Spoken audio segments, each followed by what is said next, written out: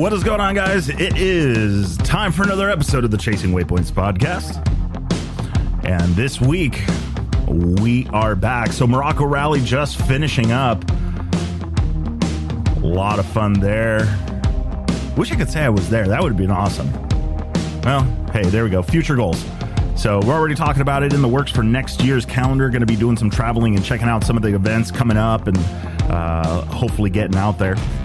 Seeing you guys live and in person. But before we even get to that part of it,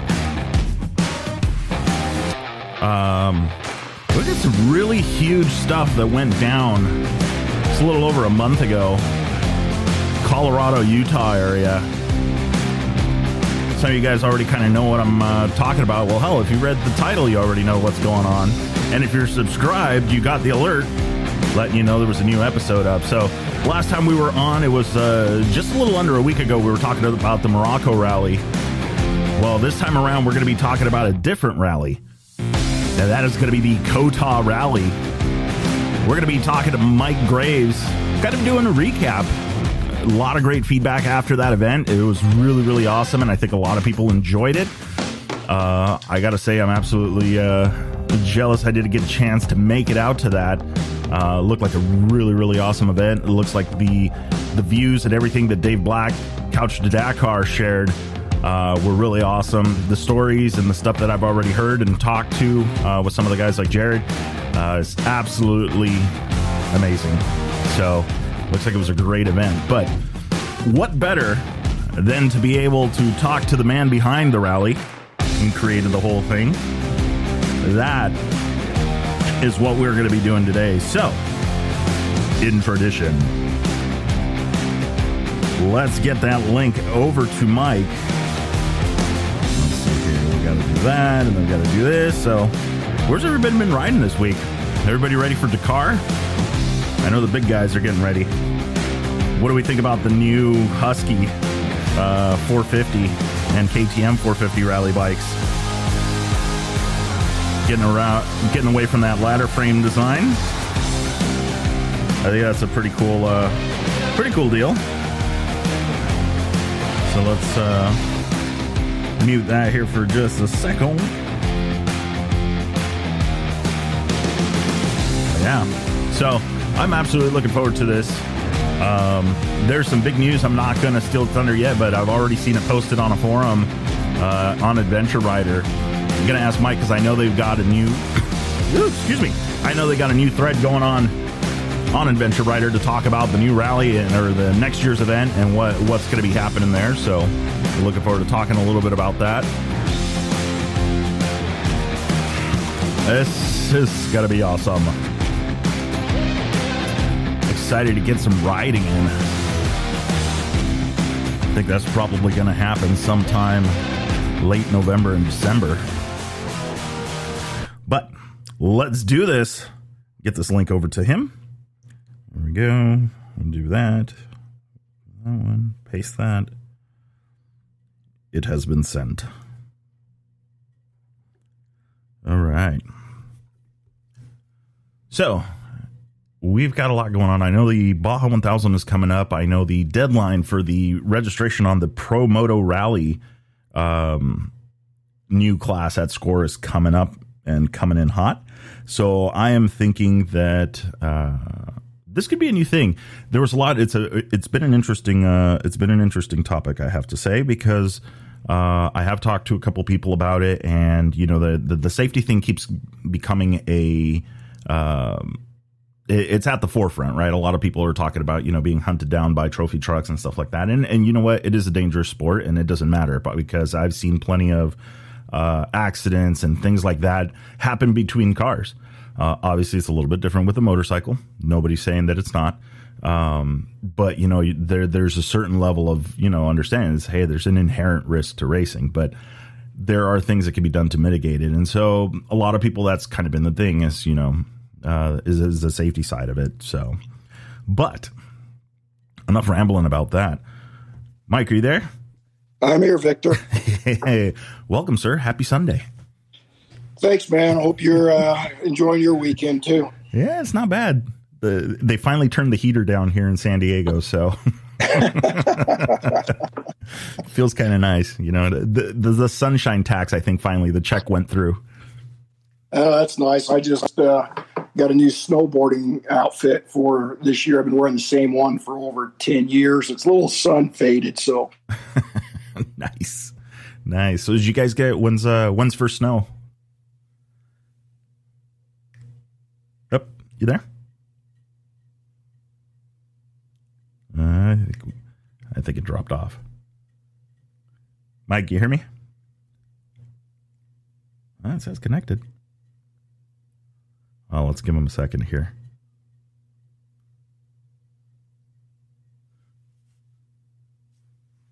Let's see here. It shows it's live.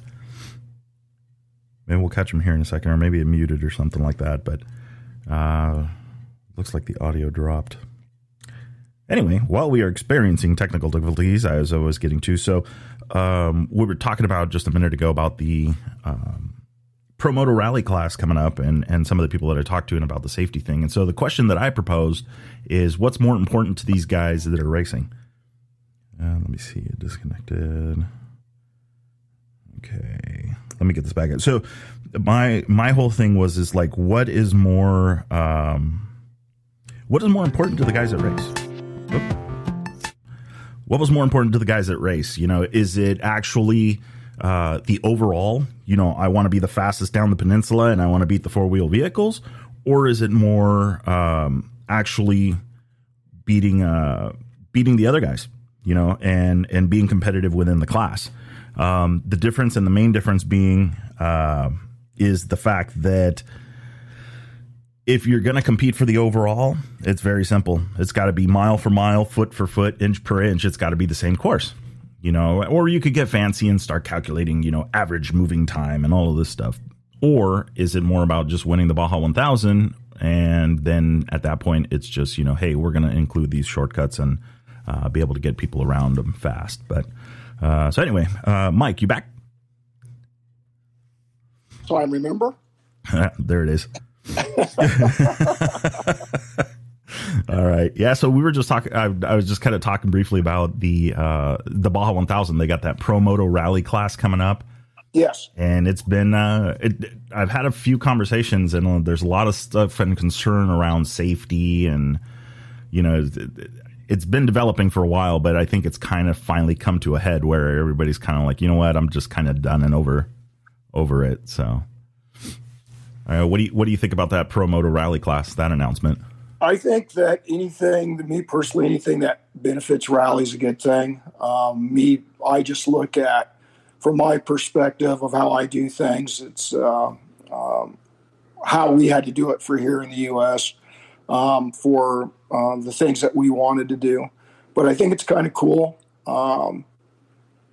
Because if this rally sport is to grow, we got to get more people into it. That's the baseline. It can't be a small following of people, because it is a small following, and it's sort of like a religion, I would say, because once you get into it, it's hard to get rid of it. Yeah. So, ladies and gentlemen, we're going to stick with religion and not cult for tax purposes. That is good. That is so good. But I mean, you're right. I mean, and so this year, there's two things, but I want to talk about that one thing, that one 3-letter body that's now realized that there was a missing classification. Yes. But yes. Your family grew just a few weeks ago. Yes, it did. And I really appreciate the guys taking a chance on us coming out and doing our rally. I know there was a lot of people standing in the wings wondering if this was going to be like a Starbucks ride, a little recreational ride. And we never planned it that way. We planned it so that it would actually be a competitive event, but there was no classification for a rally with the AMA at that time, because we're AMA, we're an AMA organizer for recreational events, and that's how they classified us. And in 2018, when I started reaching out to them, finding out what we would have to do if this is even possible. And we started going down this road with them. There was nothing at that time, and there was still nothing up to that time until a phone call and a couple emails with some people literally last week. So I think the benefit of that was there's 2 board members that sit on the AMA board that have done the Baja Rally, and they know about rally. The AMA really did not have anybody I could talk to at that time because they had no classification for our kind of event. And per their classification, if it's a competitive event, it has to be closed course, period. Mm-hmm. And I'm kind of like scratching my head. Well, how's that possible? And we had a small issue with finding out they misclassified us as a dual sport rally where we were supposed to give seminars and show products and stuff like that. And I went, that is the furthest thing from what we are. So they really didn't, when I was dealing with the recreational coordinator, they didn't know anything about, like the Ceres rally or anything. I keep bringing that up because that was that dream that we saw. That was our dream, was that, why can't we do that over here? And we don't, and with us being in the Rocky Mountain region, we were like, that would be like the perfect thing. And I spoke to you about that. So we had to kind of like change everybody's viewpoint because they're like, well, you can't go fast. You can't do this. You can't do that. You can't do this. And as one of the guys in the family spoke on Adventure Rider, he's like, isn't that rally where you have all these limitations on speed controls and this and that? Just because we're not, pegging the throttle, cooking through the desert. He goes, this is not rally. And the response is, yes, to me, it is rally. Mm-hmm. Rally is, like I've had to tell people, like I posted, I said, when we started this program, we had to look at rider safety, public safety.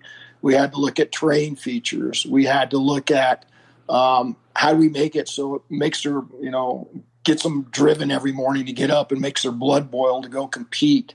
How to get that adrenaline going when they're in the start box when the countdown starts. We had to look at all of that, and we found out that from us just riding in Colorado and Utah and other places that we ride, I wasn't even competing, dude. I'm just out riding in the backcountry with my best friend, and I'm like, dude, this would be so wonderful, to actually have like a rally through something like this where we can get the guys from point A to point B, C, D, E, F, G, and that's how it all started. So when the guys came and rode our rally, you're like a new parent. You're chewing your fingernails. But, after almost 3 years of planning, he was like, is this kid due yet? Because after COVID, it's like we had to cancel everything. And but no, it worked out really good. If the guys had seen some of the things that go on behind the scenes, as you and I've spoke before, they were like, really, they would have like, that really happened? Or I'm not going to go into details. I spoke to you about it, because everything for us is a reason for us. Mm-hmm. Everything that we request the riders to have is for a reason. Mm-hmm. And the guys that showed up, the 10 riders that showed up, when they found out that everything that's required that goes in that tote for their Molly-Moto box, whatever you want to call it, mm-hmm. they said there's a reason behind all this stuff. So for anybody who's going to come do this rally, I tell them, reach out to the senior guys on Adventure Rider. They started at participants page on Adventure Rider, thread, excuse me. Mm-hmm. And because I told the senior guys, I said, people are now going to be reaching out to you, asking you questions. And now you can give them your answer, your real answer. And for me, I know we had done a really good job as every night the guys would come in and they would be dragging. They'd literally be dragging. But the funny part was watching them laughing and giggling about, the different types of terrain. And then you'd see them grimace because they'd grimace if they got a speeding penalty. They were like, and they look at the other guy that's beating them and go, how did you get that? He goes, I just knew. I saw it. And I was like, I just knew. And I didn't go over the speed limit. I followed the road book. But I think for us, we're already planning for next year. And like I said, I just want to make this a good event. You know, I don't know if I'll do it twice a year. When I talk to the guys like Jim and Mike when they were out here, and those guys were wonderful, man. Those two guys are wonderful. They knocked off the rough edges on us, and I think that's what made it go a little bit easier. But as my friends and my family say, they go, "You've been working on this thing for 3 years. You know, it's like practice, practice, practice." So, but the bottom line came down to it. You know, the start phase. You know, we never used the Rally Comp device before, and Jim was a phenomenal teacher, and so wasn't Mike. But Jim sat with the staff, and because we had a staff meeting on one of the days before the rally at the fairgrounds, and then Jim, you know, instructed everybody. And then we had riders brief, and even during tech inspection, you know, Jim was there assisting the riders, helping them install it. I mean, it was wonderful, and the guys caught on to the Rally Comp really fast. No ifs, no buts, no nothing. Yeah. And I tell everybody, you know, even with one of our participants getting a broken leg, and I still scratch my head about that. But you know, we ride a motorcycle. You strap it on, it's like an aircraft. You strap it on, you wear it. We all know, you know, if you race motocross, you ride rodeo, you do anything that's an extreme sport, you know you're going to have to get some owies. That's just part of the game. But our federal handlers, they were just like, we did what we were supposed to do. We stuck to our emergency procedures for getting a ride around the back country. We did our notifications. And we asked them if there was anything else they wanted, and our federal handlers were like, "Nope, worked exactly the way it was supposed to. What do you think you could do better?" So we're always going down that rabbit hole of what can we do better, you know, because when EMS and the law enforcement showed up, they were like, "Wow, you guys have sat phones?" And I was like standing there. I'm like, "Yeah, every rider's got a sat phone. Every rider's got a PLB. Every rider's got a search and rescue card." And they just looked at us, and I said, "You should thank your sheriffs about this and the EMS people that were part of the stakeholders for this." And they said, usually we get in the back country, they call it in, and we have to kind of like hunt around a general area until we find them. We don't get an actual location. So there's been a lot of things that we've done different. You know, one of the things that I think if Mike hadn't told us, he goes, "Dude," he goes, Mike, he goes, "You've got a really good rally." He goes, you know, straight up, he's like, "First day really didn't impress me. Second day really didn't impress me." He goes, "But third day, 3 and 4, he's like, this is phenomenal." When he came out with Jim to do the scout to make sure we didn't have any monster errors for using the Rally Comp, because I'd never used it before. And there was errors, and they straightened me out. But I told him, he goes, "You have an actual rally?" I said, "No, Mike, we don't have an actual rally. We can't. We try to walk the line of trying to be like the FIM guidelines." And I said, "I've read the FIM." I said, "But none of this stuff's going to work here." I said, "We're too over-regulated. We're too over this." And he goes, "No." He goes, "They work off the principle of each country's laws and policies and procedures." He goes, "You just can't be making up stuff as you go." And I said, "Really?"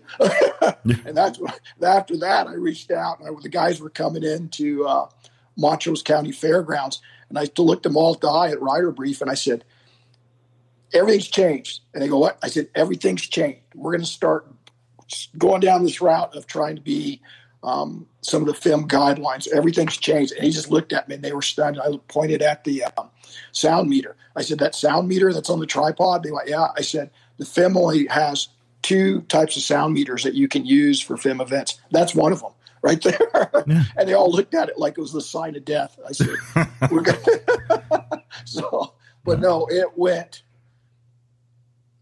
I couldn't think of anything better. It went so smoothly, Victor. It was wonderful. I think that next year, I think we're going to get swamped.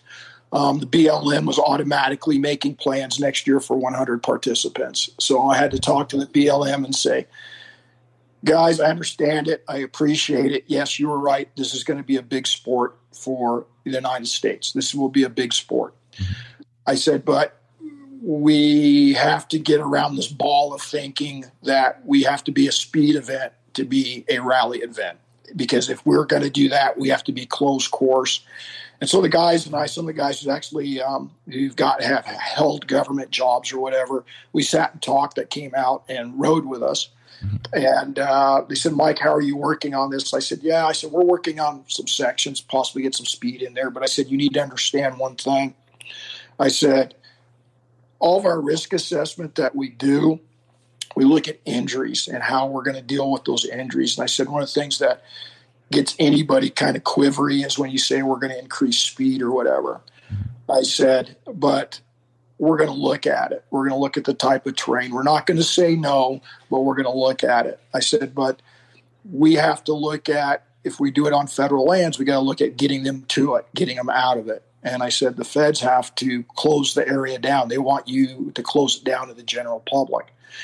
So I said, right now, the way that we're operating, I said, it wears you guys out. It gets your adrenaline going. I said, because when you guys are in that start box, all the games stop. I said, I had 3 riders out of 10, Victor. Every morning they had their tote packed, and it was at the foot of the toy hauler ramp at 7:30. They were ready to hit the start line. There was no playing around. There was no joking. There was no nothing. Okay. And when it was all said and done, I went and talked to some of the riders. I talked to one of our riders. He does Best in the Desert. He's a Ironman rider. He actually won it one year. And he was one of the guys that originally didn't want to get into rally until he went to one of Scott Bright's schools. And he had watched me for years work on this, and I called him my psychologist because I go over to his house, complain, and he'd look at me and shake his head because I'm taking time out of his day working on suspensions. And he goes, well, just keep going or do this, do that. So I'd get back into it. But I spoke to him after the rally, and he's like, don't you dare change a thing. And he goes, don't you make it easier? He goes, don't worry about the hotel rooms, the motel rooms. He goes, this is a great event the way that it is. Because we've had them ask us, can we bring a support crew? Can we have hotels? And we have to think about that. So my best friend Scott is looking at the hotel thing or whatever, so that we can get. So there's guys who don't want to do the Molimoto thing.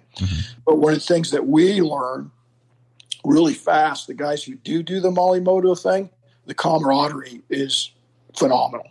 I mean, right out of the chute, it's phenomenal. When they're the day before the rally, before check-in, they're helping each other out, working on their bikes or maintenance they didn't get done at home. And they've got their canopies up, and they're getting their bikes prepped the next day for tech when they're, working on installing the rally comp or whatever, or something that didn't pass tech. They're getting it straightened out right away. I mean, they helped each other. Even when one of our riders, he went off track and he hit a rock, and it was in like 3 foot tall grass. And we tell everybody, and this was right at the brief, because I've got, how pilots are, right? They always do that. Put your seatbelt on. Here's the escape hatch, all this. So I kind of did the same thing on index cards so that nobody can say I missed anything. So I had made up these index cards, and I read them verbatim. And one of the things that I told them was that we are a line of sight rally. It's not like the Dakar or something like that, whereas once you clear a speed zone and there is no triple cautions in front of you, you can peg the throttle and keep going. I said, and not really have to worry about anything until you see the next note that says there's a caution coming up. I said, we're not that way. I said, so we're put in most of the triple cautions, double cautions, stuff that we think that's going to get you hurt. I said, but you need to understand that Mother Nature changes everything so fast. So we're telling you, look downrange, make a decision on how you're going to attack it. And is your skill set going to be what it is at a certain pace to get through that section or not? And one of the guys went off route. He was at neck-to-neck heat with another one of the guys. They were going through water bars, which is like unnatural whoops, which are a hoot to go through. And the other rider said, I think I'm going to back off. And he dropped behind the other rider. Another rider went off track, and he hit a rock. And it hit TKO'd his bike, and he's lucky he walked away because it hit it right on the skid plate that had the emergency water in it for his bike, and it crushed it. So it destroyed the subframe on his 501, and it bent the frame pretty good.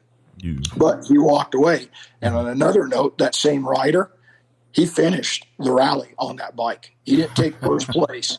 But here's the funny part. I pulled up next. I talked to him, and I said, hey, dude, because my best friend Scott was the operations officer, safety officer. So he's in there on the computer. He's watching the tracking system. And he says, you know what? Such and such is fast, man. That man is fast. But he's like ricocheted ball in a pinball machine. He goes bing, bing, bing, bing, bing. I caught up to him and I said, dude, you need to. I said, you're fast, but slow it down. He actually missed 3 notes. And he popped out in a section of the road that just gave me the heebie-jeebies when he did. I said, how did you do that? I was freaking out like my road book was wrong. It was just that he just got so intense because we are a different kind of a rally. You know, as I keep telling you, I said, I liked what the guys did over in Greece. And I said, let's do that here, but let's make it to where these guys are going to go. The terrain was phenomenal because the funny part was, Victor, is like they come out of the backcountry and then they'd get on like a nice road or something like that. And they call it a drone section where they'd be doing like 15 miles an hour or whatever, or 25 kph. They'd be like, dude, you're trying not to get a speeding penalty, right? So that to us, we were trying to tell them, that's your break. You're getting a little bit of a break before you get back into the backcountry again. The off-piste day stuff, that stuff worked awesome. The guys, the one waypoint they couldn't find. It's kind of funny because it was the same waypoint that Mike and Jim were looking for, and they both found it. But like Mike goes, that was the hardest waypoint I've ever had to find since I've been doing this.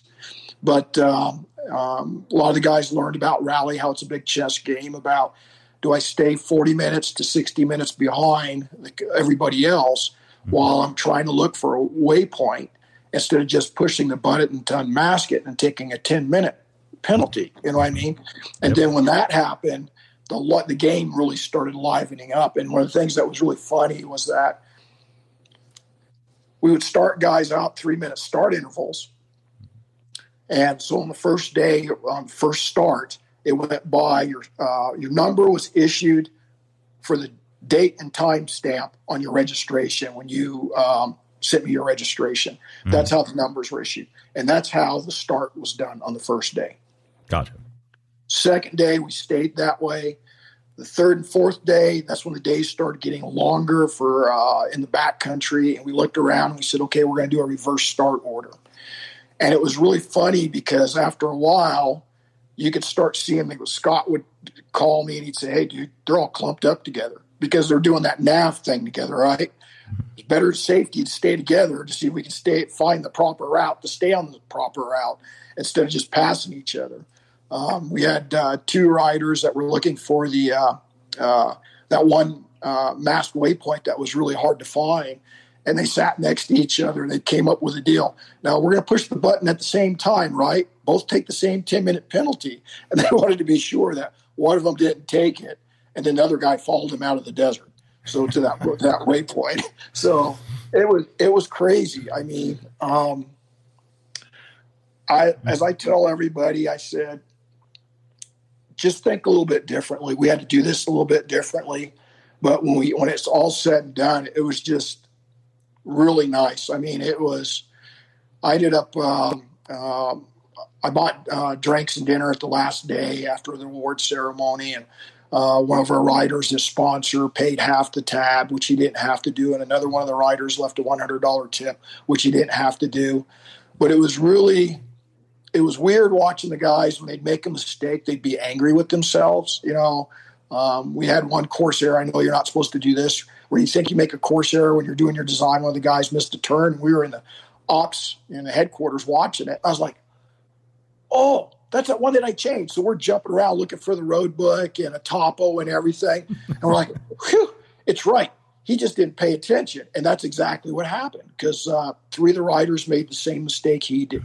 a total of 3 riders made the same mistake he did, whereas the other 4 didn't. And then the one guy who took first place between this one guy who'd never ridden, both of them had never ridden rally before, neither one. Mm-hmm. But one was a GP racer. He'd ridden in, Europe and other places. And they both could ride. They could ride really good. But as I tell people, they go, well, what classes do you have? I go, we have no class. They're like, what? I said, we have no class. I said, the reason we have no class is a fast rider can be a terrible navigator, and an intermediate rider can be an awesome navigator. Mm-hmm. And guess what? The fast rider has to keep coming back to his last note because he's lost and he's losing time, and he's within the same time spread as an intermediate rider. I said, it's the most funniest thing ever. Mm-hmm. So when these 2 guys they would be like off 3 minutes to 6 minutes apiece, and it always come down to time penalties, or they would slow down to make sure that they didn't miss the waypoint or that for the directions in that note. And the last day was phenomenal because the guy who won it, who's the Ironman competitor for the best in the desert, he broke the plane of the tulip to make a turn, and he stopped right as soon as he broke the plane, right where the little tick mark was for the cap heading on the tulip. Mm-hmm. He broke the plane, he stopped, whereas the lead rider kept going. He kept going, kept going. So the second place rider who'd broken the plane stopped, looked around, and when I got to talk to him after he won, he goes, it was crazy, Mike. He goes, we're up there on the side in the woods up on the mountain. And he goes, and you could see the trail. And the only thing we could figure out is everybody was following tracks or something. And he goes, where you needed to turn, there was a bunch of leaves on the track, like no one had ever been there.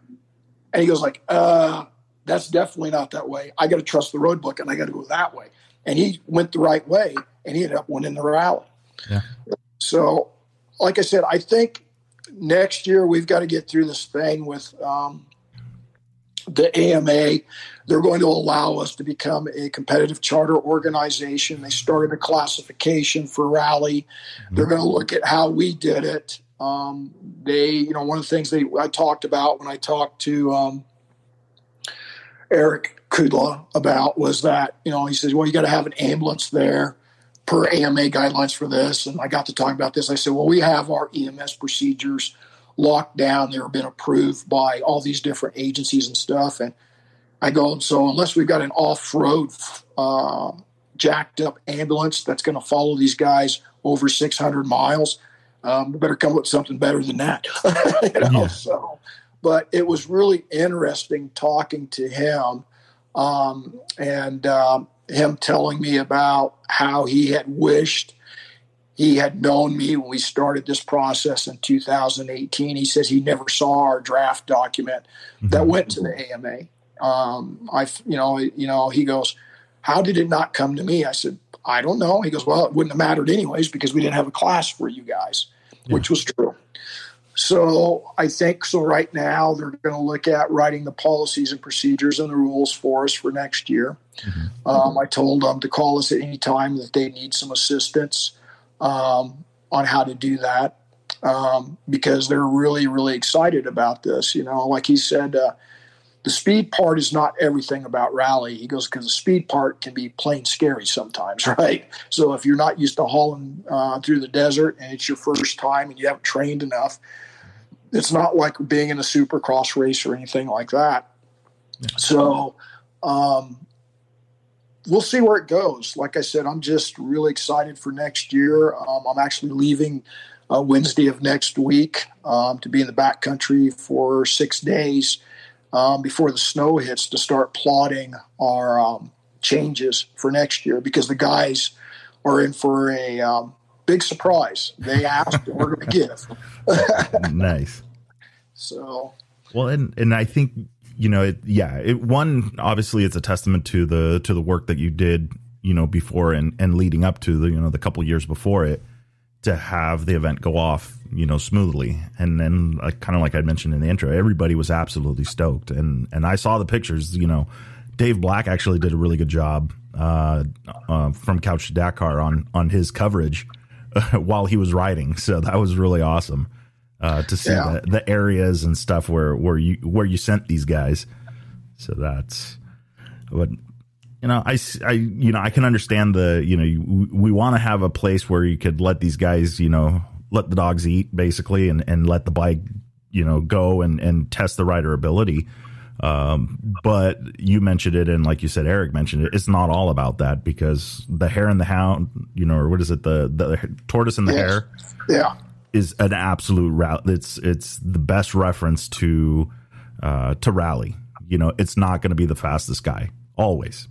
Correct. Yeah. And that was the thing that Eric talked to me about. He's like, he goes, he's the only other person I've heard say this. I hear very people say this. He goes, rally is the best chess game you can ever play. Mm-hmm. You make the wrong call, you make the wrong decision, and it has bad ramifications, and it has good ramifications for the guy who's breathing down your neck, on the time. So I thought that was the greatest thing he could have stated. But like I said, Dave almost made me cry. I read his thing on Adventure Rider, and I read Jared Wombaugh's post also, and Gavin Ferguson. A bunch of the guys posted on there, and it was amazing. Like I said, those guys will always have as I said, they're only going to pay the entry fee they paid for this rally, our inaugural rally. They'll never, our prices, of course, we have more people, they got to go up because we've got more fuel, more support, and all that stuff. But those 10 guys, no, they'll pay the $900 they paid for September 2021. They took a chance. They will never pay another cent higher than that, never. And if I have my way, it depends on how the regulations shake out, because they're the senior riders. They'll be the first ones off the start line, the first 10 guys. I don't care, So they did something that, like they said, they spent a lot of money to get here, And it's like I told one of the guys, I told Billy, I said, I always try to give out hints on our website and stuff, or our IG page. But I said, I know you guys have got the Baja, rally kits and stuff. I said, but if you looked at actually like the guys are running over in Greece and stuff, they're running rally light kits. And I said, now you understand why I run a rally light kit. And I said, because the terrain that we're going through and everything. And I said, yeah, it's nice to have the stuff when they're going through the desert, just like you do in Baja and stuff. I said, but I just had to look at it differently. And I said, every rider is on his own for his nav tower setup. And he understood. And, some of the guys were like, dude, he goes, if we could do this on a 350, I said, right now, I said, we opened it up from a 250 to a 540 4-stroke class. I said, in case somebody had a thumper kit. I said, and plus there's women that are getting into the sport also. And I said, if you look at, you put a big tank on a bike and you knock the weight up on it, and you go through some of the stuff that we're on, I said, it's going to beat you up really fast. It's like I told Mike, when he told me, day one and day two weren't really that impressive. I said, Mike, we could flat scare people. I said day one and day two, and that wasn't our pretense, was to bring people out here, make it extremely hard on them, and then they quit. We did not want that. Yeah. We had, I said, we got to ease people into it. They want to figure out who this guy is who's drafting the road books, because I'm the author of the road book.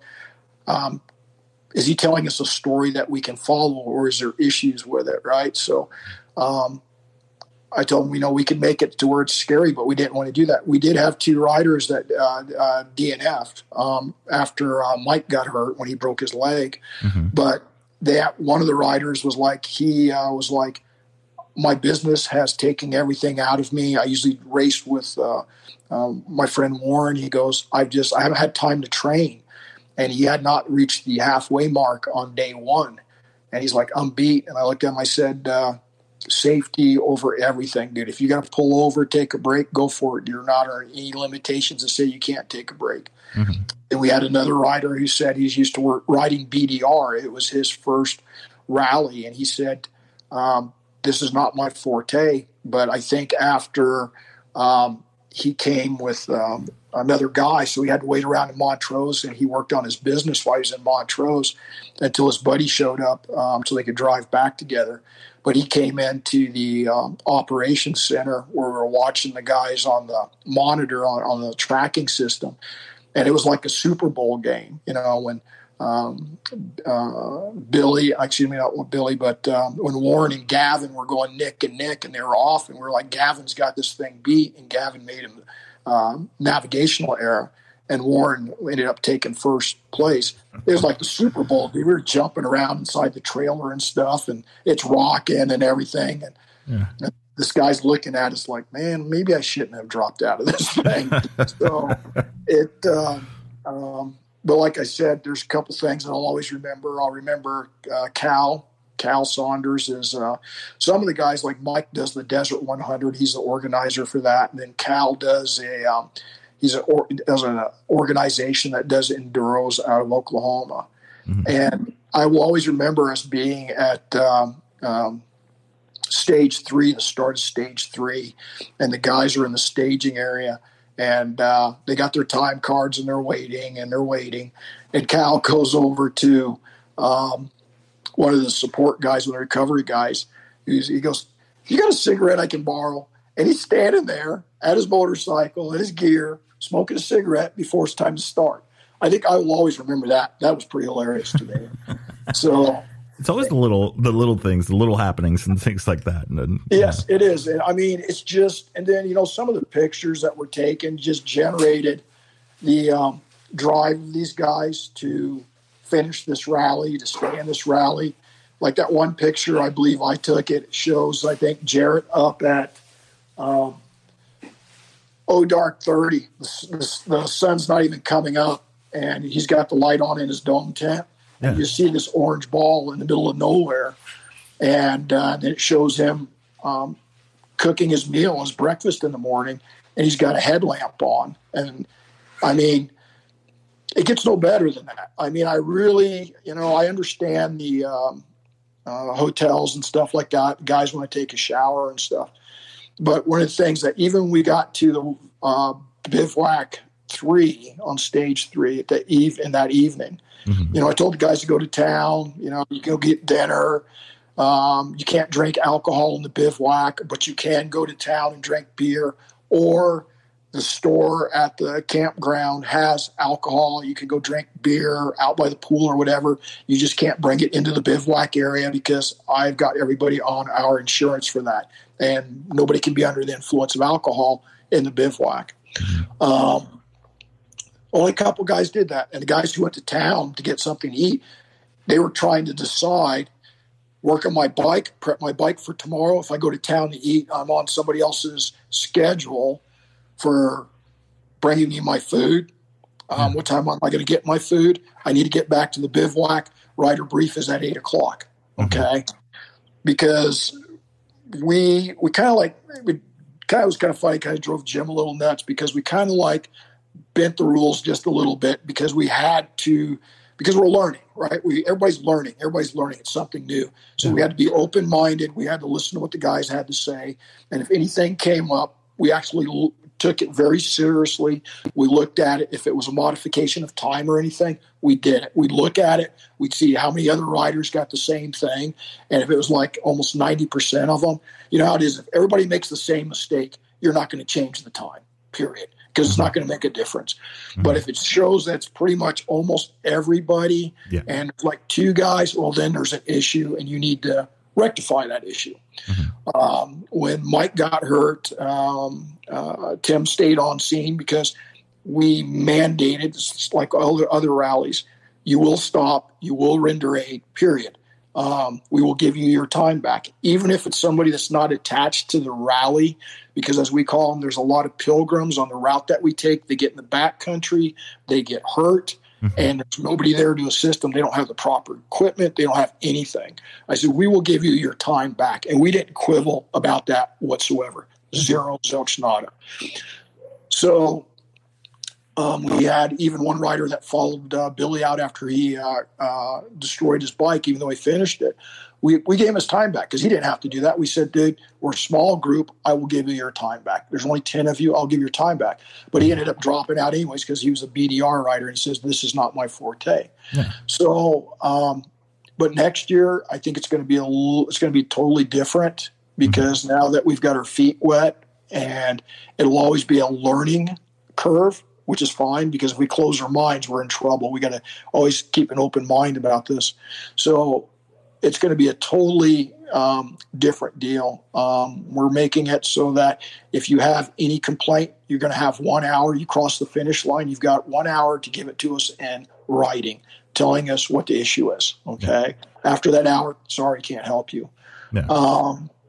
We are mandating all riders have a Red Cross, CPR, and AED training. You can do it online. It only costs $35. We believe that is the best thing ever for what we're doing because as one of the guys said, telling the story on Adventure Rider, you are in the middle of nowhere, period. So we decided that, we're going to make sure all the riders, you want to ride in our rally, you will have a first aid card, a Red Cross first aid card for CPR and for AED. We are mandating every rider have a Garmin Mini inReach. There won't be any spot trackers. I started out on Spot Tracker when it first came out. It was a great platform. And then over the years, I started having issues with it. I've never had an issue with a Garmin product. We are redundant, but there's a reason for our redundancies. As those 10 senior riders found out, there is a reason, and you will have all this gear if you're going to come out and do the COTA Rally in 2022. It's like you and I said, why would you want to put your PLB on your motorcycle? Yeah. I laugh. I still laugh at that, we used to get that, and I guess I should, but we would have bikes come into when I worked at the BMW shop with the same thing. They had the fancy RAM mount for the Spot Tracker on the bike.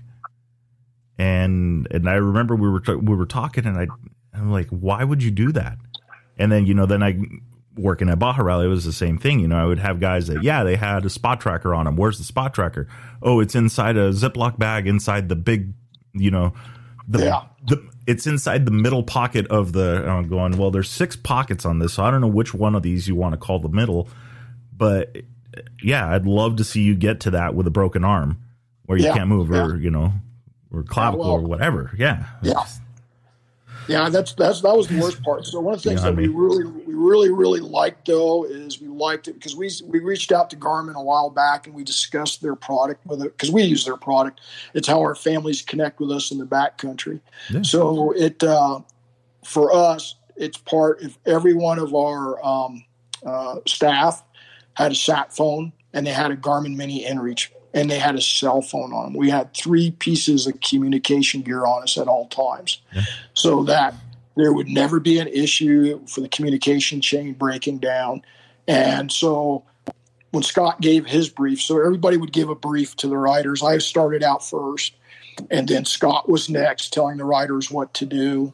And then we would hand out the sat phones because all the guys ordered their sat phones through the vendor that I was able to establish, and they sent a bulk order of sat phones to Montrose, and we handed them out to the guys after they passed tech inspection at Rider Brief. Nice. And then Scott would have every rider give them their their PLB information so that he would have it. And the easiest one to work off of course, was the Garmin. So for next year, we're going to make mandated that everybody have a Garmin inReach Mini and the Giant Loop platform, the Packer Tracker, that is going to be paramount also because it's going to give you 2 choices. You either wear the Garmin Mini inReach on your arm, on your bicep, or it goes on the strap to your Camelback or your day pack, whatever you have on your back. But it's going to be mandated. It's on your person at all times while you're riding. So... And they're small enough. It's not like it's not like you're asking them to wear a full size sat phone, on their shoulder or on their strap. No, these things are tiny. Correct. So the sat phone is basically for they wear it. They carry the sat phone with them while they're riding the event, but that's for other things, not just for emergency things. It's also for if we got, like, the guys are like, well, why did you want a GPS? I said, what happens if we have a fire in the backcountry and command center from the sheriff's department, who's getting feeds from the Forest Service, tells us we have to evacuate our event. I got to get you from point A to point B, right? Mm-hmm. So these are some of the items that you have to, and when you start explaining stuff to people about that, then they start understanding that we're not just out in the desert. We're up in the mountains. We're doing all kinds of stuff. So, and even when I was giving them the brief about for an LZ for a helicopter, Mike Clough, I can tell he's done this a lot, because when he registered for the event, he actually had bought the insurance for Flight for Life coverage for EMS. Mm-hmm. So, which anybody can do. Doesn't cost that much, and it's a good idea. So, I was giving the brief about helicopters. If we got to call out a helicopter, one of the participants may have to go up down the trail or whatever, look for an LZ, and we're looking for an area about this big. It was one of the things that we came to an agreement with our EMS provider. So the game changed. Everything changed, and the guys understood that. When they, like I said, nobody wants to be baptized under fire. No. But when Mike got hurt, that kind of did that for us, because it showed that we did what we were supposed to do, and the rider's care was paramount when he got hurt. So like I said, we're just going to look at a few other things. One of the things we will look at support crews. But one of the things that I've told Mike and Jim is that every time that you add something to a program that's permitted through the federal government, it's another layer of red tape. Mm-hmm. It's another. So if I add more people, I've got this many riders, and then I want to have the support crew bivouacked with us too, and I've got this many vehicles. It's another thing. But as they said, you could go to private property. I said, that's true, but private property also has its issues. Nobody wants to go have an event booked, and then all of a sudden the person you booked it through goes, oh, we have a problem. We can't host you over this time. And then you're scrambling, trying to find some place for the guys to bivouac at. So we're kind of slowly walking down this road where we're not just kicking the tires. We're testing the whole vehicle to make sure that it's working. It's going to work for us, because that's what the federal land managers expect from us. They were the Forest Service, when we started having issues with COVID and everything, and then we didn't know if we could end up getting a tracking system. They were like, you wrote this program. It's a beautiful program, and you can't do this unless you stick to your guns. And I said, we're going to stick to our guns at all costs. We're not cutting corners. We're not going to do anything. And we didn't do that. Mm. And, the guys were surprised that we had a refueling station at the bivouac on day 3. They were surprised about that. Yeah. And because we told them we're not giving up the ghost saying, yeah, there'll be a refueling stop at this point. No, we want that completely out of the realm of where they're going, how far they're going. It's just going to be a surprise. And it was that day I told everybody after the rider's brief, I said, you guys need to get your bikes or cooled down. We've got a refueling station set up. Pull the bike up onto the refueling mat. We're going to refuel on the mat, make sure there's no spillage of any gasoline or anything. And everybody will get a full tank. I said basically 2.5 gallons of fuel for the large tanks. If you got a smaller tank, you're still going to get filled up. Mm-hmm. And it was really funny because Dave goes, oh, Mike, we're fine. He's telling Matt, one of the guys on recovery who was doing the refueling, I said, I'm fine. I've got enough fuel. I said, Dave, everybody to the top of the gas tank gets refueled. Well, next morning, Dave had a electronics issue. His SAT antenna went down his rally comp, which was no problem. We got it changed out and everything. Uh-huh. And then he took off, but he got shook.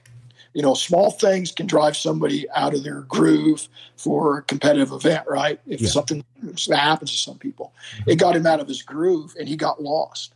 Mm-hmm. And he got lost a couple times that day. And I bet when I saw him at the bivouac that night at the rider brief, and I was joking with him, yeah, somebody just had to say they didn't want to put any fuel on. And I look at Dave, and everybody kind of laughing.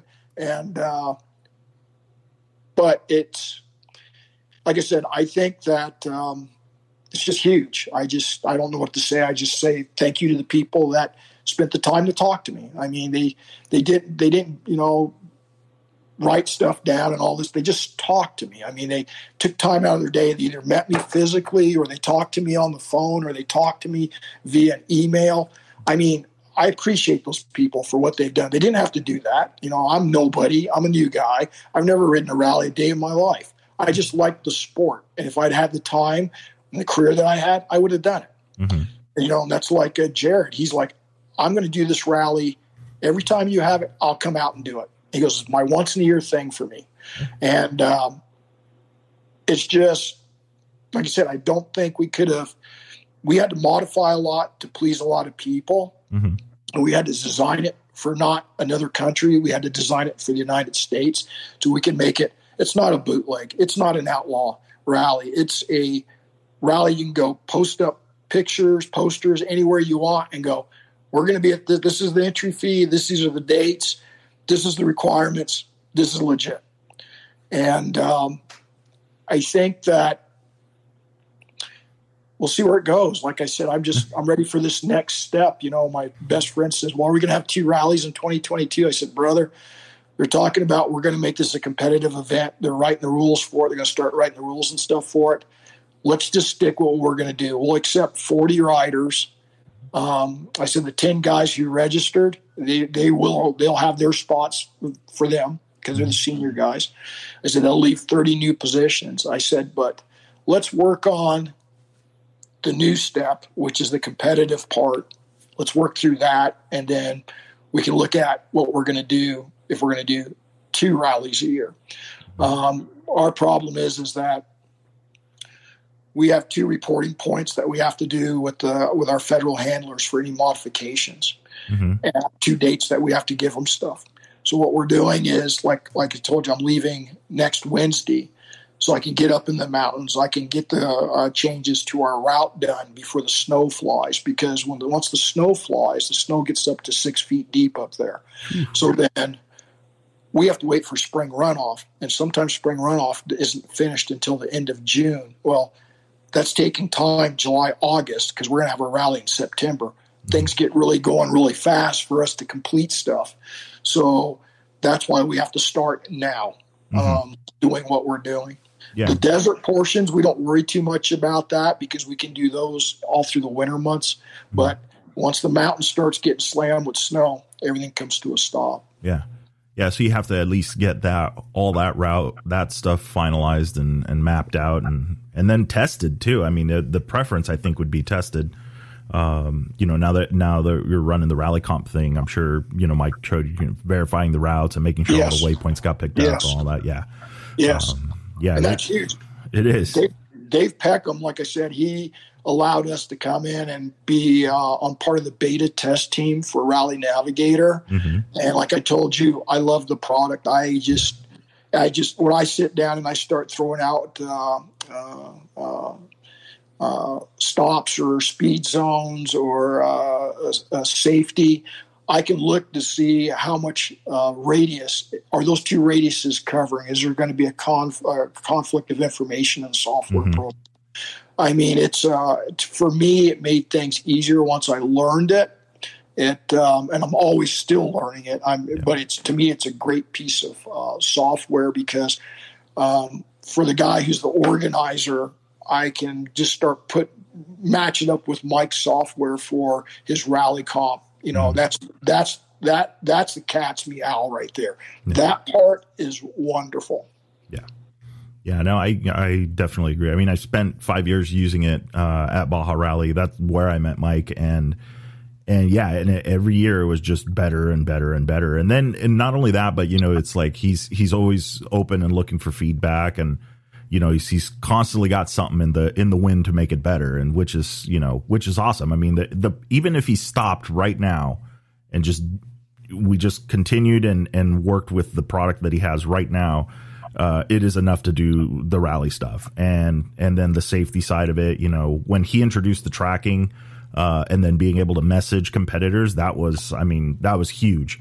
It took pressure off of the organization and now it added like you were talking about earlier, it's like now you have another point of communication. You know, I remember I could send riders like, hey, that's it, you're done for the day, go to the road, you know, and go through that kind of stuff, or tell people, you know, just skip to this waypoint, move out, you know, and then wait there, or, you know, the things that you may not have noticed, or if I would have sent a message on an InReach, you know, when are you going to get it? Nobody stops. Yes. nobody stops to check their texts. Nope. And that's the best part, because my friend Scott, he's in fact, he loves it. He just loves it. He, like I said, he loves it. When Mike and Jim came out, and I actually physically got to look at it, see what it could do. Mm-hmm. I looked at Mike. I said, I wrote the whole program. This whole program started around your device, me watching it, your video on YouTube of your first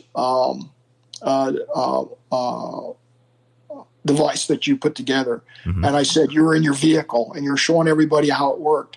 And I said, that's what I want. That's what we need.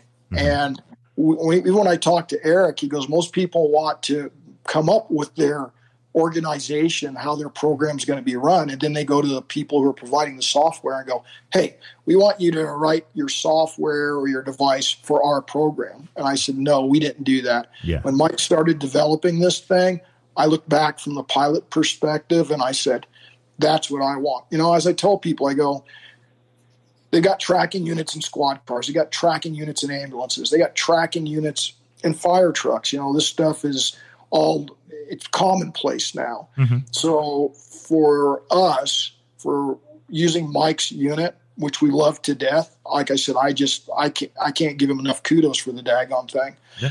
You know, because what it does, and I had to beat this on the feds, was first and foremost, it has safety in mind. You have the public safety and you have the rider safety. Mm-hmm. I said it has extreme oversight. That oversight is what keeps people out of trouble. Mm-hmm. And I told him, I said, if I have a rider who's not, when they register for an event, they are acknowledging the rules and the regulations for it right there, where there's no bones, there's no nothing. It's the truth. If we have a rider who's not following anything that he agreed to, that's when we go, you know, you're done, man. We're sorry. You're out. Mm-hmm. You know, we'll meet you at the bivouac. We're going to pull the rally cop off your bike. You know, you are an extreme risk to everybody else, as I tell people. But I guess it's for me being in the military, one individual's actions can affect a lot of people. Yeah. So we don't want that. And that's one of the best things I liked about the 10 guys I had for our rally. They were the people that interacted with them mm-hmm. were very impressed about how professional they were. The people from Montrose County were so impressed. They were like, we're giving you this large area behind the grandstands for next year's. This will be all of yours. They want us to come back. Mm-hmm. There was nobody ripping around the fairgrounds on their motorcycle. None of that. Everybody was very, very professional. They would test ride their bikes in a controlled manner. Everybody had a helmet on. You know, you're going to ride on the fairgrounds. You know, you're on our insurance. The fairgrounds is on our insurance. You got to wear a helmet. Just the small safety things. And the guys did it. Yeah. I mean, Mike's device, once that's put on a motorcycle, when Mike got hurt, you know, you push the button for the SOS, rider down. Mm-hmm. And then he crawled out from underneath his motorcycle, pulled his sat phone out, and he called. And then it triggered a whole mess of events immediately because Scott got the SOS. He got the phone call, everything went, and then Tim was up. Tim backed up Mike's call to make sure that Mike didn't miss anything on location and all that stuff. And it worked the way it was supposed to. And the only thing that stunned us this year, Victor, was after all this planning, all these years, we seriously thought that our federal handlers were going to show up at the fairgrounds at the operations trailer to watch how this whole thing worked out. Didn't. Not one showed up. They said he'd be there next year. One of them was in Lake Tahoe fighting a fire. She'd been transferred up there. And then the other guy from the BLM, he was off doing something else. And they all apologized. But like I said, it there's one thing we used to say in law enforcement: if you don't make problems for your supervisor, everybody's happy. So we didn't make problems for them, and their supervisor was happy with the outcome. Yeah. So Well, yeah. it was that good. So, like I said, we just want to hear. We've heard what the guys have said. We're going to ask them again here in a bit, because I know they're thinking about it all the time about next year, because a lot of the guys went out and bought new motorcycles for next year. Nice. I'm not kidding. They went out and bought new motorcycles. The guy, my friend Warren, who does the Best in the Desert, he actually went out and bought a Honda Enduro. And when he rode his race bike, he took his race bike and he made it all street legal and everything that he does, like Best in the Desert stuff on. Mm-hmm. And he turned it into a street legal motorcycle. And one of the first thing I saw when I saw him zipping past somewhere on this one section, I go, I saw him at the finish line, and then we were talking. I said, "Did you do something to your suspension?" He started laughing. He goes, "I softened it up." He goes, "I listened to you." He goes, "I worked on your suspension. I know what you're doing." I just started laughing. And then right after that, the guys were like, well, we want to change our suspension to be more like your suspension. So he's actually been getting some business from guys who are, you can't ride a motocross bike, a track bike on the stuff that we're doing. There's no way. No, it's going to kill you. Yeah. If anybody it's, for the people playing the home game, Rally Raid is about distance. Yes. So if your bike is set up, well, yeah, I'm just going to deal with it because I know that I could hit this whoop section, pinned, and the bike is going to work perfect. Well, great. You still got another 600 miles of not whoop section that you're going to have to ride this thing, and it's going to have to work for you. And the rally bikes. I think, to me, rally bikes have to be some of the most comfortable bikes in the realm of racing, right? You still, I mean, you look at the Dakar bikes that these guys are running. They're making them lighter. They're making them more comfortable, but lighter is still heavier than an MX bike. And you talk to the guys that ride these bikes and they go, Ricky Brabeck, he's running his rally bike, or one of the generation of the rally bikes at the Best in the Desert races. He's done a couple of them on it. You talk to Mason, and he says, and the preference is the slightly heavier bike because it's not as nervous. So yeah, setup is huge. It's absolutely huge. It's very, it's like Dave is trying to, he's told us his dream is, like, that's why he's got sponsors, barring no injuries, knock on wood. He wants to do the Dakar in 2 years. Yeah. And he sees my comments on Instagram, and I said, "Guys, we listened to you. There will be no drone throttle for 2022. Mm-hmm. And he's like, I said, "Get your cardio on." He's like, "What about my sexy man gut?" He's funny, but the whole thing is like, his first exposure to Babyhead Rocks was our rally, and when he ended up getting on the tails of Warren Healy and Gavin Ferguson. Mm-hmm. And some of the other guys, and they were like getting on it, going through the desert and up through rock sections. He's like, "This is a totally different game for me. I've got to go through," because he's been going to different schools to train, which is cool. Mm-hmm. But he's like, "I got to step up my game." And I guess he went to his first hare scramble the other day so that he can learn to ride at a faster pace. Yeah. But as I told him, I said, try to ride in environments. This is just me, and I don't ride rally, but it's just my experience from what I do, is ride in an environment that's not a controlled track, because rally is not a controlled track. Correct. Whatsoever. I have, I didn't, I'm trying to remember if in the episode we didn't talk about that, but I'm going to work on signing up for one of them, but it's the Jimmy Lewis School. Yes. It. I don't know if he signed up or already did it or was going to do it, but I think that would probably be something. I think he's getting ready to go to it. I think that's why he's packing up his rally kit. He ended up ordering stuff for a rally kit, which is good, because I will say this for Dave, is that when he signed up, some of us were a little worried, because he seemed like he was just a new rider. Well, he'd been riding an adventure bike for a while, but he'd never been into dirt biking. Mm-hmm. And so when he bought that Husqvarna, this was an all new game for him. Yeah. And I didn't have to worry about him at all. You know, there was one time that we pulled him aside, me and Jim pulled him aside. I said, and Jim explained to him the chess moves of rally, because I told him, I said, Dave, I said, we're a little worried about you. You're like way behind the rest of the riders coming across the finish line. I said, tomorrow is an extremely long day. And I said, we can't have you coming out of the back country in the dark. It's extremely dangerous. And I said, then, which also makes it dangerous for the recovery crew, because we got to find you. And if there's an emergency, we still have to locate you and everything else. I said, even though we know where you are, I said, just working in the dark makes things hard.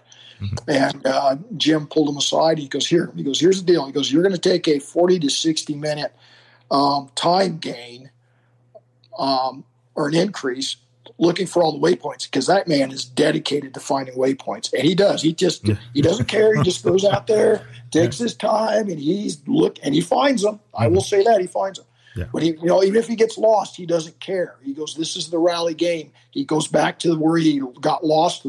He guaranteed he was at for that waypoint, and then he'll take off again. But Jim says, why don't you just push the button, unmask the waypoint, and take the 10-minute penalty? Well, the light went off, and he's like, really? He's like, yeah, it's better than 60 minutes behind everybody else.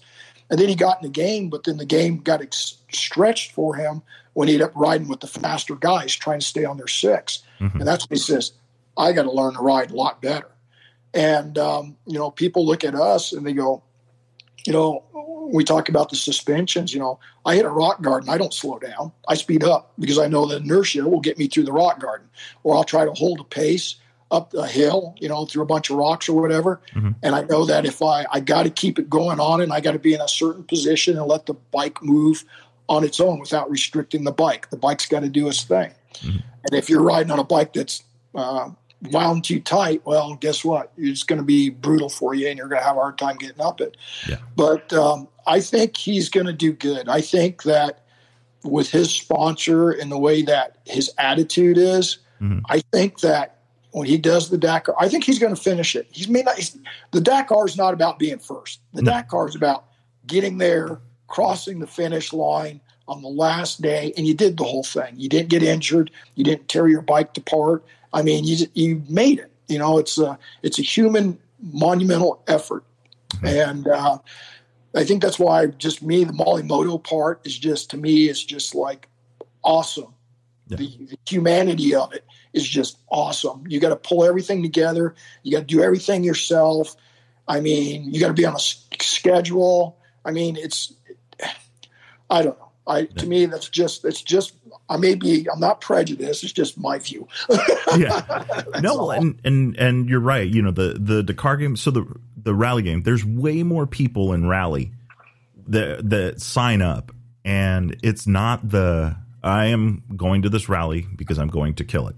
I'm literally here to win. You guys are all here to race for second place. There's only a handful of guys that actually go into a rally, I think, thinking that. The masses, or the larger calling in the larger group, and especially at Dakar, this is the Dakar. This is literally the Dakar. It is one of the toughest, or the toughest race in the world in length and days, and however whichever spec of that event that you want to take and focus on. But the majority of the people are there to compete against themselves and that finish line. That's it. That's all they're hunting for. Yeah. And so this is a continuation, but it's on stateside now. Now it's not the $1 million budget, or the multiple $100,000 budget, or even $100,000 budget. Even just say it's $100,000. It's not. This is something that's attainable, something that you could do here. Then it's obviously in a really amazing area, and so. This is, I said it the first time we talked, and I think, and it still rings true. What you're doing is changing the game. Has changed the game. It went off. You did it. So now it's, where does it go from here? I just got to see, like I said, if we can get through this next hurdle with the competitive part, mm-hmm. that'll be a good thing. And then right then and there, the AMA has a blueprint for everybody else too. Yeah. And that will be the big part. I mean, that will literally be the big part. Mm-hmm. Well, the bottom line is like I said, it's like Mike asked me, he goes, "Are you making any money on this?" I said, "Dude, I've been working on this for 3 years. Whenever I had time to make money on it." And he starts laughing because it wasn't about that, because you have all the developmental costs. People look at me and they go, "Oh, wow." I said, the routes aren't made by themselves. I said, you can sit down at a computer, but the proper way to do it, I said, you got to be in the field. You have to verify everything. Your boots. I said, all your boots got to be on the dirt. Your tires have to be on the dirt. Mm-hmm. And I said, and you have to. I said, there's a lot that you have to do. And I said, it doesn't seem like you're going to be spending money, but you spend a lot of money.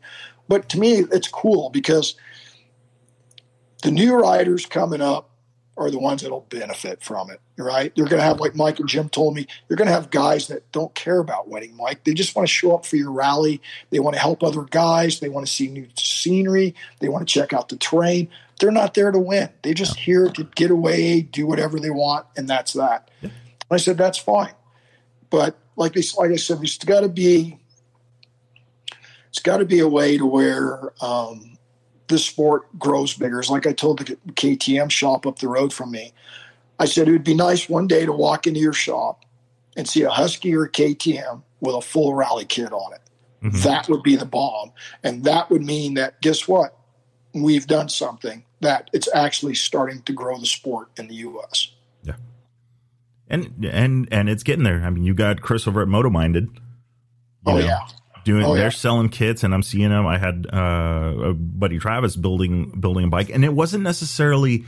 It's not that it's going directly to be in a rally raid, but now you're starting to see these rally light bikes. They've got a minimal fairing type setup, something that's just basic that will carry a road book holder or it'll carry a GPS. But you're starting to see that, and you're working on the most important part. And this has been feedback that I've gotten. It's like, yeah, hey, this whole rally thing is great, but where do I get a road book? What event? Yes. What event do I sign up for? What do we? I'm going to invest all this money in this equipment. What am I going to do with it? Yes, and that was the thing, because when Warren got to me, sent me a text. He goes, "Hey, do you know anything about this company?" And what it was is Aurora Rally had set up a shop in Aurora, Colorado. Mm-hmm. Which just kind of like stunned me. I said, well, we got MotoMinded, which is Chris Vestel. Mm-hmm. Now we got Aurora Rally in Aurora, Colorado. So Chris is in Colorado Springs. Aurora Rally is now in Aurora, Colorado. Mm-hmm. And then even when we were doing the rally, we were at one of the areas where one of the recovery crew was sitting. I caught up to them, and we were watching the riders go by, and some other riders showed up that had rally kits on their bike. And we didn't know, the guys didn't know they were part of us. No, they don't have decals. They're not part of us. And they stopped and talked to us. Well, they were a rally out of Telluride or Uray or someplace, and they were just, they call it a rally, but it's just a bunch of guys out riding around. And they were a little stunned when they saw us. Mm-hmm. And they were seeing the recovery crew wearing their orange vest on the side of the road, and the side of the vehicles say Coton Rally on the side. Yeah. And so they got around to explaining it to them, and they're like, this is a legitimate. We're like, yeah. And I said, the guys are actually competing. And they went, say what? Yeah. And it changed everything. I mean, everybody, it changed a lot for a lot of people on the route that are outside of the rally that had contact. I can remember, I think it was Billy said, he stopped by the Husqvarna dealership in Gunnison, and the guys came out of the shop and they saw the bikes and they were stunned. They go, this is something from the Dakar. You don't see this here. You don't see this at all. And then Billy was like, well, there's a rally going on in Montrose. And the guy's like, what? So still a lot of work to do to, get people into it. Even the gas stations where we had permission for the guys to come in, take a mandatory put on fuel and take a mandatory stop there. They were wonderful. I mean, they wanted to attach themselves to our Instagram account so they could say, are you guys going to be on our route next year for putting on fuel for your rally? I mean, it's like we haven't gotten a no or that you're a bad influence or anything like that. It's been very, very welcoming. Yeah. Well, and that's it's a whole nother vibe. Like everything in rally is more about adventure.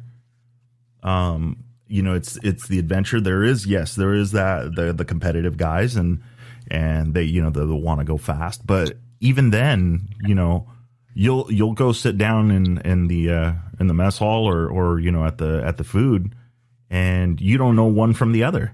Everybody's just having a good time. And so it is a very different crowd all around. So yes, that's awesome. I mean, and you know, and it's for some of these smaller towns, because we talked about that, right? That there's a few towns that you kind of weave through that are smaller, and you know, they maybe not necessarily the biggest tourist attraction yet, but you're bringing business to them and exposure, and you know, so. Like I said, they were just really impressed. You know, like first thing that Montrose County did was, can we take pictures from your website, or can you send us pictures that we can use? I'm like, if you guys want to, go right ahead. I said, you guys can use them for your tourism or whatever you would like to use them for. That's fine. Mm-hmm. And then the whole thing was, are you going to be back next year? And I said, we've worked too hard with you guys. I said, everybody's had a finger in this thing. We're not going to leave you high and dry. And it's been, like I said, it's been a wonderful time. I just want to, like I said, I got to give thanks again. We have to give thanks. It's not just me, even though people talk to me, but there's a lot of other people behind the scenes. You know, there's Scott, my best friend. There's his son-in-law. There's other people. There's my friends who are, they own their own businesses and stuff. You know, I guess me and Scott are lucky because we're retired, but we're not retired really because we're doing this now. So, but we thank a lot of people for giving us insight, and we really appreciate the towns, the counties, municipalities, local government, state government, federal government, you know, listening to us and bringing what we had to the table. And I think the cool part is now is that we've had 10 riders. Anybody can reach out to those guys anywhere on Adventure Rider or wherever and ask them questions. Ask them the positive, ask them the negative, because that's how we learn. Do we change stuff? Do we not change anything? But this is where they can ask questions, and they're not dealing directly with me as the organizer, you know, thinking I'm trying to fluff it up or something like that, because we never did that. We never did that from the beginning. We said, this is the way it is. Sorry, guys, you won't be doing 80 miles an hour through the desert or 90 miles. Sorry, that ain't going to happen. Yeah. But we're going to make sure that the adrenaline's going. Yeah. We'll guarantee you that. Nice. So like I said, it'll be nice to meet a lot of the people that I've talked to via, you know, email or via phone. I've never met them in person. There's a few I've met in person. I've met Scott Bright in person. I've met Chris Vestel in person. So it'll be wonderful. We'll see what happens next year. I know that somebody called and talked to Warren or asked Warren, well, what kind of riding was it? And Warren started giggling. I think he said something like A class or something like that. And they go, say what? Warren goes, oh, man. He goes, you come ride this thing, you're going to ride this thing. So it was pretty good. So, but no, I just want to hear feedback from everybody. And the guys who rode, the 10 guys who rode, they called me. It went from sending emails, because I kept telling them, call me, text me. You're not ruining my day. You know, you guys are spending a lot of money to come out here and do this. Please call me. I will try to answer your questions as much as possible. Mm-hmm. And then when it came down to it, it was like, I didn't even drink the beer with these guys yet, and they knew they could call or text me at any time, and I'd answer their questions, and they would start laughing or giggling or whatever, going, dude, this is going to be so wonderful. And I can remember Billy Trapp coming in on day 2 into the bivouac for the bivouac 3 at the end of day 2, and he said that was the best ride I've had for me. He goes, it was phenomenal. Then I looked at him and I said, so how did you miss 3 notes? Distracted by the scenery. Well, Victor, I've been doing most of the talking, man. I'm sorry. That's my problem, is I talk too much. I wanted to hear about the rally. I had already, you know, heard a lot about how it went off and a lot of feedback and all that stuff, and always, you know, want to get your side of it, because I know it is a whole nother game for the organizers, and then more importantly, like, you know, like you already kind of talked about, you're already looking at stuff for next year's rally. You're already getting ready to get back out there and work on routes and stuff like that. And That's important. You know, I think that now that it's the first iteration of this has happened, now's the time. All right, cool. You know, the word is out. This is how the event was. And yeah, I hope it doubles. And I hope you end up with a waiting list. You know, the goal's 40. I hope there's a waiting list. So I think that we're headed there. And then also, you know, thanks. I mean, this is what you've done is laid out so much room, or it's so like the groundwork. I mean, the AMA is already working on a class for it. The only thing that happens from there is more events. Yes, that's the only thing that happens. But even as Eric stated, he goes, you know, I go to look at, because he's in Ohio, because he left California when he got him with the AMA, and you know, like you said, he's done the Baja and other stuff, and he is an organizer too. And he's like, the whole problem is, he goes, this is wonderful. He goes, but it's the same problem.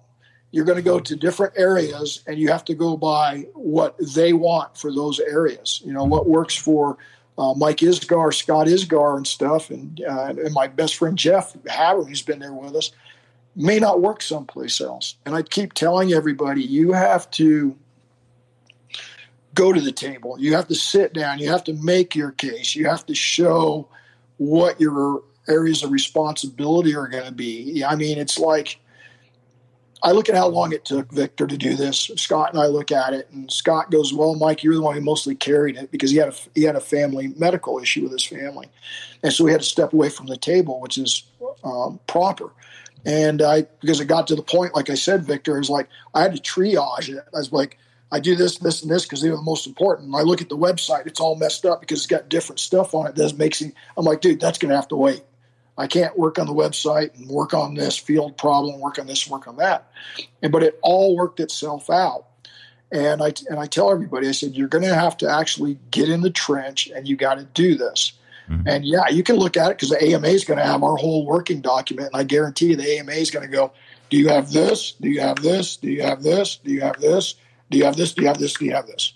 Okay? Because if they're going to be working with us to bring us into the competitive status, and they're looking at our ops plan that we submitted and how we run our rally, it's like I told you, and you and I were talking before we did this interview a couple weeks ago, and I said, dude, if they had known about how FedEx had screwed up the phone shipment, sat phones were supposed to be there on Thursday, all these guys that drove from all over the United States for this rally, they would be panicking right now, because we were panicking. We were panicking big time. Yeah. Because there's certain detachments to our operations plan that nobody can change. We can't change it. It was the agreed upon. This item was agreed upon, and sorry, I'm sorry. You got to have this equipment. You got to have this gear, because this is why I can't change it. You know. So, but like I said, the 10 guys who rode, I think they are gonna. I think they, if it had been bad, they would have posted it had been bad. Mike for getting injured was like, dude, he was joking with me. He goes, it worked great. He goes, I can't believe it. He goes, the sad part was me being in the ambulance looking at the scenery go by. Well, goals for next year. Yeah, that's so true. But no, I appreciate, like I said, I appreciate you, doing that further contact with Mike for me. I mean, that was a great thing, because when they came out, I miss those two guys. I told Mike the other day, I said, things seem so ho-hum since you and Jim aren't around. It's always a great time, hanging out with those guys in the bivouac for sure. So just being around them and riding and all that stuff. Yeah, I agree. I'm looking forward to the next event. I'm working on the calendar for next year, all this week, and so I want to start traveling and maybe doing some live stuff at the events and doing some coverage. So I'll make sure I got you on the calendar, and I'll get to see you out there. I appreciate it, Victor. I really do. Like I said to you, the door's open. Anytime you want to show up, just let us know. I hope we see you at, check-in or out in the field at one of the bivouacs in 2022. Yeah. And it's like I said, it was just marvelous. I just wish the weather had been a little bit cooler for the guys, because it was strange. Usually it's supposed to be really cool, but we'd wake up in the mornings, it's like 80 degrees in Montrose, and it's supposed to be 60. And we're like, but that's that desert stuff. You know what I mean? Yeah. That's you never know. That's why you got to be ready. Yep. Nice. All right, sir. Well, I'm going to let you get back to your Sunday, getting bikes ready for your next trip, and go from there. Victor, thank you again. It was a pleasure as always. Yeah, no, I appreciate it, Mike, and we will most definitely be in touch. I'll be keeping up with you. Talk to you later. We'll talk to you later. Bye. Bye.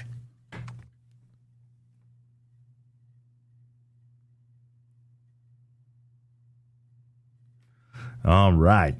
So that was Mike Graves from Kota Rally. We talked about this in the last episode when we were, that we did, right? We were talking about the event and everything that went into it. And then to go from that to running the event and going through it and basically everything working at plan. I mean, it's there's the little snags and the things that you can't account for, but definitely was, if you get 90% of it right, that it was a great event, that was a great execution. Because there's just so many moving pieces and so many different things. So hats off to what he did, and then now gaining the recognition of the AMA and them working on that plan.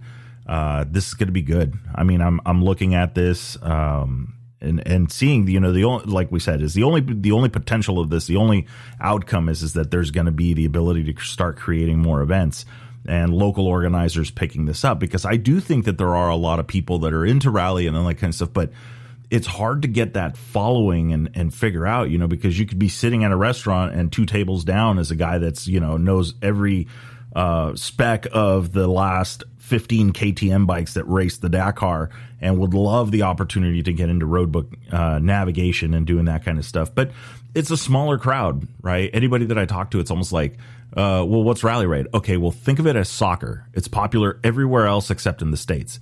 But in the States, even soccer is growing. So it just is a matter of events. And what do you do with this? After you've created the equipment, you've got all this stuff. Okay, what's going to be the next step, right? You don't want to put a bunch of money into this and then only to figure out, I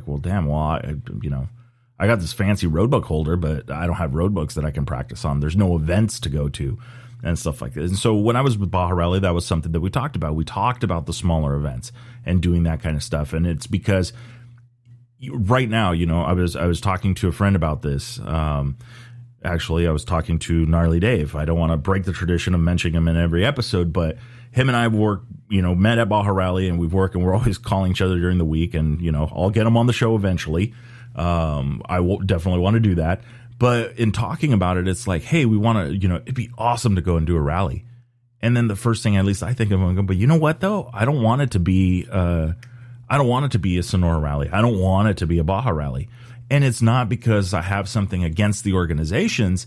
It's just simply because I don't want to commit to a 5-day rally right out of the gate. I don't want to do that. I want a primer event, or I want some kind of training that offers me the ability to go 3 days, 4 days, and it's ran like a rally event. Lyndon Poskett, who's somebody that I would love to have on the show, or on the podcast, does that. They have these different setups where you basically go and it's ran like a rally with tracking and all this. And Mike from Rally Compass has his equipment out there on those bikes, and they do the tracking, and they do the waypoint management, and they do that kind of stuff. And that is really cool, because it's not an actual rally raid. It's just a ride, and you're doing it and you're running it like if it was a rally. So having that kind of stuff, maybe here in the States for the beginner guys, or in Canada or in Baja, having something like that will allow, and I think will help grow the sport, because people will get an idea of like, okay, this is what it was like. This is the simulation. This is what we're doing. And some people are going to want to be competitive. And if there's going to be a side bet, there's going to be a side bet. That's great. But, there's got to be something a little smaller, a couple-day event, something where people will get, warmed up to it. And then when they'll look at it, it's like the Baja 1000, right? The Baja 1000 Peninsula run, you're going to get guys that have maybe never tackled it that are feeling a little bit braver in doing that, but it's because it's a simpler concept. Here's a guided, here's the map, here's the GPS file, follow the GPS file, go for it. You know, get a bunch of money together, get a vehicle together, get a bike together, whatever it is, and just go. And it's simple. Follow the line. Well, Rally Raid is a little bit different. You know, it does mentally involve a little bit more. You know, you can't just get a road book and then go jump on it, because I promise you 10 notes, 3 notes into it, you look around and you're going, this doesn't line up how I thought it was. And then what do? How do you find yourself? How do you open the waypoint? How do you do this? Like, you know, there's more to it. There's a little bit more challenge. And that's what makes it fun, though, is it's not just like, okay, how fast can I go? I'm on the line. I'm going to see how fast I can go in this section. No, I'm going to play the chess game. And it is in every bit of a chess game.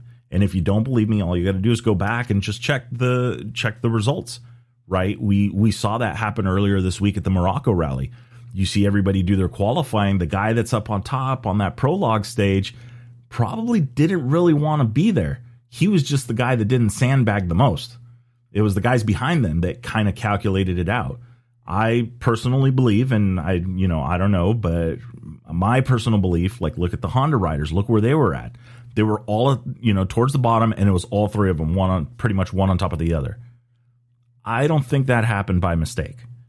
There is some strategy that goes into that. And you don't want to be, unless you're very confident in it, and some people like doing it, you really generally don't want to be the guy that leads out and opens the stage for everybody else. And then for that matter, you don't want to be number 2, 3, 4, or 5. You want to be in that 6, 7 spot, the bottom of the top 10, because that's going to be a stage that you're going to have the ability to make up a lot of time or lose a lot of time, because at the same time, you could have all of these tracks in front of you and you're not keeping up on your road book, and you're just, following along, and you pick the wrong line once, and now you're off track, and now it's going to be interesting. So to some people that sounds really complicated, and it sounds like, but it's one of those things that you just kind of get used to it. You start reading it, and it's just this whole other challenge. Don't believe me and all that stuff? Not a problem. Jump on your search engine, check out Google, and I want you to find used rally equipment here in the U.S. So that means that everybody that's gotten into it, what you're going to find is that there's not that majority, for as much as it's going out, into the wild, the towers, the road book holders, the ICOs, the RNS units, and all of that stuff. As much as that stuff is going out, not a lot of it is being sold used. And go on eBay. Go try and find it on eBay. Go search the world. Go try and find some of that stuff. You don't. And the only indicator to that, to me, that I kind of see that is going, yeah, people try it. They get bit by this bug, and next thing you know, they're into it. And it's not. You can be the competitive guy. You can be the guy in the gym hitting it. I mean, your idols are the Brabecs, are the Howes, the Petter Hansels, the Rainier, whoever your guy was, right, that kind of got you into rallying. You're like, I want to try this. You could either be like, I'm going to be bumping bars with those guys, or I want to go to those events and I want to be able to complete that event. You want to go to the Dakar and you want to finish all of the stages at the Dakar. That's the goal. And I saw it at Baja Rally. When I was at Baja Rally, because I was, that was my job. That was my part of that event, was tracking and working with the racers directly, because I kept track of their times, their penalties, and did all of that stuff, and just talking to them and seeing them. And why were you so behind? Oh yeah, that's right. I did see you stop there for 15 minutes. And then they get there and they're talking with their buddies and they're like, yeah, we stopped, had a cigarette, took a bunch of pictures, and and they're just out having a ball. And they finished the stages. They rode the whole stage. It wasn't about what time they finished, even though it was on me. It was like, okay, it's getting dark. These guys need to get back here. It was more for them, was just that adventure. And so those people that are looking to get into this, I can tell you're not alone. There's a lot more people that are more into the adventure side of it than the competitive, attack mode every stage, and running as like stage strategies and doing all of that stuff. If you want it, it's there. That's the bottom line. If you want to be competitive, it's there and there's room for you. And guess what? You have a shot at the top spots, because in Rally Raid, it's the great equalizer. Nobody knows where you're going, and everybody's got the same road book they got to follow. So it's all about who navigates it better and who navigates it faster. Collect all the waypoints in the safest manner possible in the least amount of time.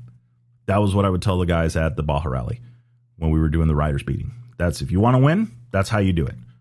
You know, you got to make sure you're physically able to collect the waypoints, which means you were safe.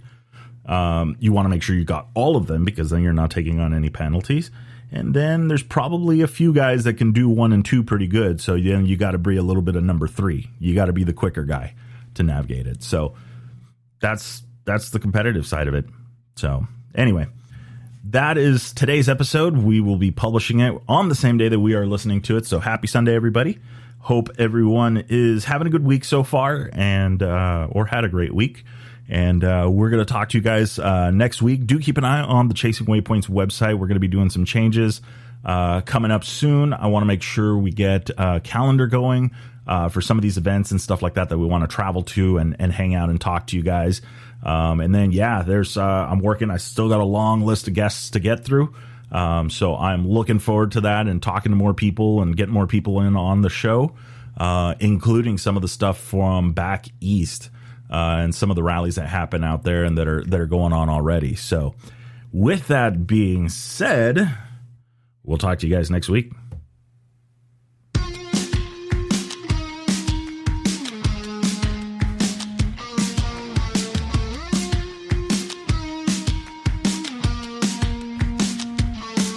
All right, that is a wrap for the Chasing Waypoints podcast this week. Hope you guys enjoyed the show. Don't forget to like and subscribe if you like what you heard.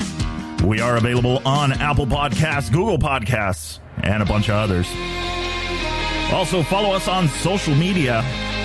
You can find us on Facebook under Chasing Waypoints, Instagram Chasing Waypoints _official, and of course, the YouTube under Chasing Waypoints. Hope everybody has a good week. We will see you guys for the next episode. Remember, shiny side up, and don't forget to tag us. We want to see where you guys are riding and what you guys are up to. Have a great week.